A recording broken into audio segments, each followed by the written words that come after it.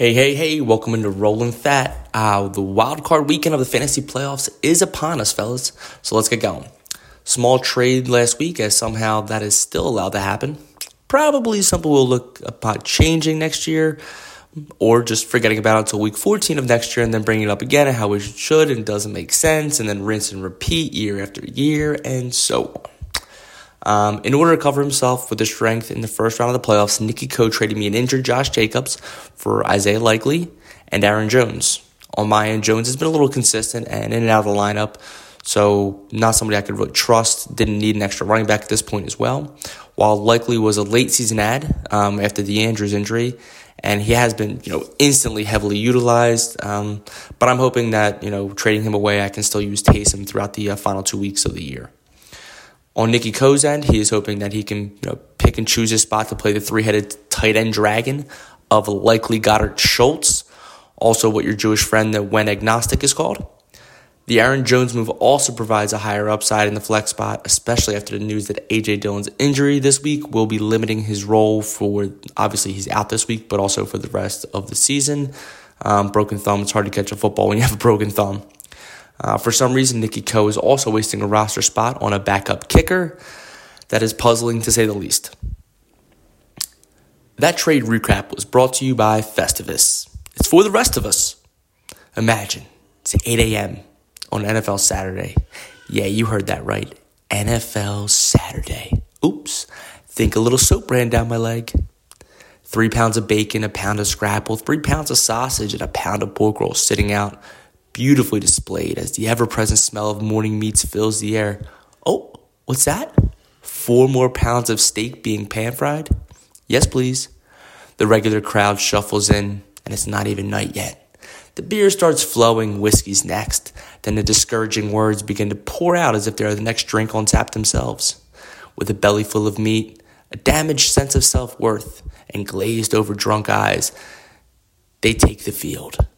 In what can only be loosely described as a group of wannabe athletes, they each take their run at the ultimate prize, feats of strength champion. The king is crowned and the group returns to the day-long fever dream, typically ending in some kind of familial altercation and designated drivers pulling fellows from the house. Beauty like this is meant to be protected. Happy Festivus. And back to your regularly scheduled podcast.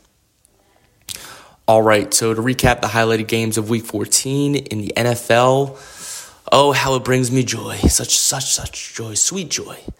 If you don't recall, we highlighted the Cowboys-Eagles showdown, which ended up being a good old-fashioned ass-kissing. Oh, ass-kicking. Ass-kissing, that's sexual. I did have pieces of this matchup correct, but the Eagles' lack of creativity and mental strength on the offensive side of the ball really put my projections in a pickle. Jalen ran only 5 times. I projected it to be 10+. I thought that was the game plan to go with there. This could have been due to the early lead the boys got, but most good teams do try and stay balanced, even if they're playing from behind in the first half. Anywhere up to the third quarter, technically, because there's still enough possessions left at that time to make it up, especially if you go pass heavy or, going quick offense. The Eagles were knocked out of their projected game plan early due to a fumble on the first possession of each half. As was stated, the early deficit put a serious cap on the possible outcome for Swift and Hurst as they scored 3.9 and 8.88 points respectively. The silver lining in a game where the offense didn't score a single touchdown is that A.J. Brown with 11.9, almost 12 points, and Devontae Smith with just under 8 still put up serviceable weeks, as they both could have had a few more if they didn't fumble. And they both had their fair share of drops as well. Dallas did what they've been doing well lately and is putting dying dogs out of their misery. Dak fell just short of his average, but was also affected by him having a fumble of his own and conservative play calling down the stretch when the game was securely in hand. I was expecting a lot more of Dak running the ball, but the Eagles did a good job of keeping him in the pocket and had 3 sacks to show for it as well. CD once again accounted for over a quarter of the targets and was the best fantasy player on the day, with 16-plus fantasy points to continue his run of top 12 finishes to 8 straight playing weeks. There was a bye in the middle there, so 9 weeks, with an 8th bye. Tony Pollard was one I was off on the actual production, but was correct on how he got to be productive, if that makes any sense. He had 13-plus fantasy points, with 7 of those coming in the passing game, and over half of his rushing attempts were to the outside. Like I said last week, he's going to see screens, short passes, and outside run zone. That all happened. Inside run did not work well for him, but he was actually more productive than I predicted. The other miss I had here was Gallup, as he's become the most frustrating player in recent Cowboys history. Drops passes, runs incorrect routes, never really attacks the ball in the air, and a huge but, he pulls some incredible and unlikely plays out of his ass. Makes a receiver room outside of CD extremely difficult to predict for fantasy. Ferguson once again showed up, had 5 catches for 72 yards on 8 targets, as he continues to be the reliable safety net for Dak in high-pressure situations. Now to the Blunts and Cunts League. Myself versus Kyle was the only game we were kind of highlighting going into the week. Just like the boys, your man had to put this dying old poon hound down for good. Coming into the week with a .0004% chance of making the playoffs, I had to end that dream. Much of that had to do with the recently traded Isaiah Likely, as well as my number 2 and 3 receivers, DJ Moore and Zay Flowers, outscoring the projected totals by a combined 28.5 points. But probably had even more to do with the fact that Tua, Najee, St. Brown, and Jefferson scored a combined 34.5 points under the projected totals for Kyle. It's a real shame, too, as I feel like Kyle was finally getting into the Yoffs movement. Now he will just stay on the sidelines and muttering to himself, Yoffs are fucking stupid anyway. Who would even want to be in the fucking Yoffs? Gay-ass Yoffs. With the win, I also secured the most points in the regular season for a little bit of moolah. So as I've said to myself for almost my entire Cowboys fandom history, Kyle, hey, there's always next year.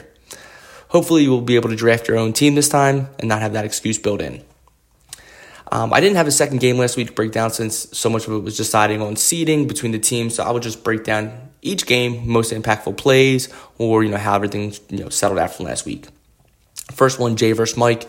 Mike won 127-91. Jay is now limping into the playoffs as he has been through a tough stretch to end the year, losing 6 of his last 9, 3 of his last 4. I wish I could say that the Tyreek injury taking him out for a lot of that game was the biggest reason, but Jay got his dick kicked in by 36 points to Mike of all people. Mike saw huge days from James Dalvin Cook, not to be confused with Dalvin James Cook, also from Drake London and Garrett Wilson. Little too late, but he does have an 11-12 matchup with E, so if he can keep that momentum going, and if Evan continues to refuse to put an active player in his starting lineup, he could ride that train right out of Testicle City. That brings us to E, losing to Tom 87-105. Evan once again had very little chance as he was projected to lose by 24, lost by 21, and still refused to do a single roster move. Looks like Jay's train out of Testicle City just passed by Evan's high-speed rail car right into it. Tom had a fairly strong week all around except for Dicker the kicker and the Falcons D, who scored a combined 3 points. Tom put himself in the middle of the ladder and now can secure himself no balls if he gets a win this week over Rex. Rex lost a slaughtering to John, who has been one of the hottest teams going into the playoffs and scored the most points in the league last week behind the dominant performances from Rachaad White, Debo, Bijan, and, close your ears, Tits and Nicky Co, David Njoku. To make matters even worse for Rex, it could have been an even larger victory if John swapped his bench quarterback in Stafford and defense in Miami. John's now facing Tits in the matchup to see who gets to play myself in round 2 of the playoffs. Tits is also pulling into the offs with a nice little limp of his own, losing last 2 weeks to teams out of the playoff mix. And this last week in horrendous fashion as he was the lowest scorer on the week. To be fair though, Tits did have his daughters choose who to start sit, so it only makes sense he got crushed. Girls don't know ball. Oh, wait, I'm actually getting word that did not happen. Yikes. It is a good thing Jimmy did what Robbie Gould would have wanted and put an actual kicker in there to be competitive, as those 9 points ended up being the difference in a week decided by 3. It was a fantasy equivalent of a team starting the game with 10 players on the field penalty, then it gets declined by the defense, kind of like that. In a beautiful twist of fate, Jimmy will be facing off against Kyle again in the first round of the losers ladder. Whoever wins this one assures themselves not to get the balls, but the loser puts themselves 2 losses away from getting it themselves. The last game of the week was Nicky Co sneaking by Dave in the closest match of the week as he won by less than 1 point, 100.9 to 99.98. The outcome ended up not really mattering because even with a loss, he would have only slipped 1 spot and still ended up playing Jay in the next round of the playoffs. Those recaps were brought to you by The Pocket Clock. When your tiny little cement sausages shouldn't be legally allowed to handle a real man's gun, we have the Pocket Glock. This product has been tested on the gnomes from Frozen as well as the diamond miners in Africa to make sure they won't go off unexpectedly. When your gated community and immense life insurance isn't enough to make you and your family feel safe at home, your answer is only one reach away into your little tiny man bag. Not large enough to inflict any kind of mortal wound or even scare a small child. Your only true defense is catching someone so off guard they laugh as they walk to tell their friends. The Pocket Glock. Get it in your local convenience store today. Directly right next to the Rhino Dick Pills. And back to your regularly scheduled podcast. On to this week. I will be highlighting the playoff games for this week, and then we'll start to add the losers ladders games as we get closer to the balls alert season. In the NFL, Rams versus Commanders, over-under highest of the week, 49.5, with the Rams favored by 6.5, gives an expected outcome of 28 to about 21.5. In my eyes, I see the over-under as fairly spot on, but I think the Washington's recent defensive woes, it could be a blowout quickly. The Commanders are currently the only team worse than the Eagles against fantasy quarterbacks. Stafford has been on a wild hot streak as of late, and I do not see any reason for that to stop. He should be the highest projected player on the week at the position. I don't know what they're doing there. The current expected total of 21 points is a slap in the face, and hopefully his overbearing wife calls into the ESPN Fantasy and gets on the line with the manager. Just like most teams that are bad versus the quarterback position, the Commanders are also terrible versus receivers. Cooper Kupp and Puka Nacua have also been on a tear of their own recently, as the last 2 weeks, all three have been huge fantasy contributors, and that was against the Ravens and Browns, who are top-notch defensive units in the NFL. Why they would somehow perform at a lesser rate versus the hapless Click Commanders is beyond me.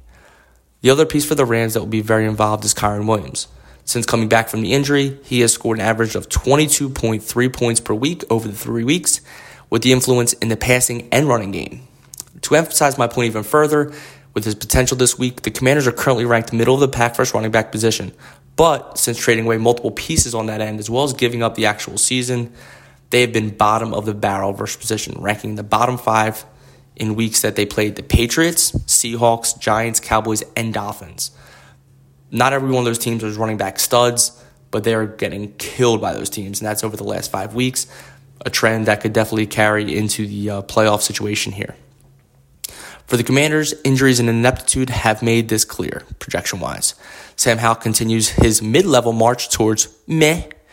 The Rams' D has given up big weeks this season, but that was to the likes of Dak, Jalen Hurts, Lamar Jackson, and Anthony Richardson before his injury.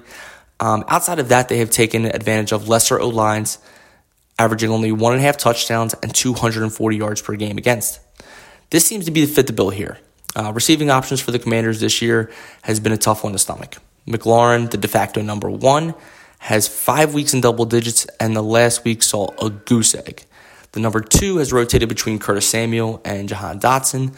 Dotson has had 3 weeks of double-digit output, but 2 goose eggs of his own. Samuel has 4 weeks of double digits, but averages 5 points per week outside of those. I would honestly say the play here is probably to start Dotson or Samuel, but only if you have a beat on who's going to be featured more heavily. Good luck there, as it's been completely unpredictable all season long. The shining light in this one could very well be the forgotten Antonio Gibson. Brian Robinson left last week's game with an injury, and in a throwaway season, they will not be rushing him back to play through an injury. This opens up the door for Gibson, who has shifted to a return man and a third down back typically, but in this matchup, he's going to be the number 1 and only running back pretty much. He's been up and down in relevancy this year, but this will be his first true opportunity to be a large contributor on the field and in fantasy. The Rams don't give up a ton to the position, but with Gibson's pass-catching ability and the potential for this to be a one-sided affair early, he has some true upside in game script. Now for the playoffs, Jay versus Nicky Coe. Nicky Coe opened this week with a projected 121-107 advantage, but due to the performance of Jahmyr Gibbs on Saturday night, that has gotten significantly tighter, as now he has only a 4-point projected lead over Jay. And as we've seen in the past, Patrick Mahomes and Tyreek Hill can be a potent combo. I did just see, as I'm literally reading this script for today, that Tyreek Hill is out. That changes some shit. I don't know how Jay's going to flip that and how he's going to go. Excited to see how that works out. I'm going to keep reading this as if Tyreek Hill was playing, though, because that's how the fuck I wrote it up. But they can be a potent combo and could easily score higher than the 37.6 combined points. Both sides of this matchup have studs at multiple positions and ton of plus matchups going into the weekend. Well, except Sam Howell, because we know how that's going to go. Hopefully, it'll be the end of this round of the offs. Nicky Coe won't be kicking himself for keeping Jakobi Meyers and Minshew Maney on the bench, as they both outscored their starting counterparts by a projected 6 to 8 points. There is a lot of crossover in this matchup, as multiple players are playing in Rams versus Commanders, Cardinals versus Niners, Ravens versus Jags, Jets versus Dolphins, and Patriots versus Chiefs. But what I think could be an exciting ending of the week is the wily old vet Lockett versus the young string bean Devonta on Monday Night Football, as Seahawks take on the Eagles to keep their playoff hopes alive. Where this is interesting is that the Eagles still give up the most fantasy points to the receiver position at a little over 30 plus per week, but that will be divided amongst Metcalf, Lockett, and Smith and Jigba, meaning that there's a slightly smaller piece of the pie for Lockett. Now, he is typically the number 2, but the rookie has been consistently involved, so Lockett's potential is slightly capped there. Smith, on the other hand, is a guaranteed number 2 in the role in the Eagles' offense, and even though the Seahawks let up 7 points less per week to the position, that 23 or so points is only divided between Brown and Smith, as last week Zacchaeus only got 1 catch, and that was from the punter, so not really involved in the offense. The other wildcard matchup is between John and Tits.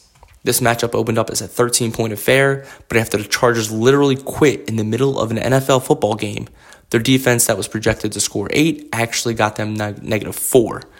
Tough way to start this week for Tits. The rest of the team that has already played this week, Browning, Montgomery, and Sutton, all held serve, but with the deficit growing, Tits needs some huge weeks from the combination of Pollard, Evans, Kelsey, and Zeke to stay in this. John, on the other hand, did miss an opportunity to grow that expected margin of victory, but sat T. Higgins, who had an incredible effort touchdown last night when he literally spun move his arm into the end zone. It was crazy. This matchup has a lot less crossover between the two teams. The game with the highest potential to swing the way this ends up is the Bills versus the Boys. John has Josh Allen, and Tits is working with Pollard. Now, as I write this, it is expected to be insane rain pretty much all day and 50s throughout the whole game. With that being said, it is promising for Knicks teams, as the run game typically shines in the rain, and the fact that Josh Allen has been fumbling and bumbling his way all season to 18 turnovers in 13 games, 4 of which are fumbles. He might not be as productive this week as he's been fantasy-wise most of the year. The other game with a large fantasy implication is the Bucks versus the Packers. John has Rachaad White and Chris Godwin, while Tits is rocking with future Hall of Famer Mike Evans, who just scored his 10th straight season with 1,000 yards to start his career. That is bonkers. And to think the list of contributing quarterbacks includes these names: Mike could suck a 10-foot dick with that neck, Glennon; Josh, porn is killing my country, McCown; and Blaine, yeah, I played quarterback in the NFL, Gabbert. That is even more of a wild accomplishment. All right, fellas, good luck today. Good luck through the playoffs. Talk to you soon. Love you. Keep rolling.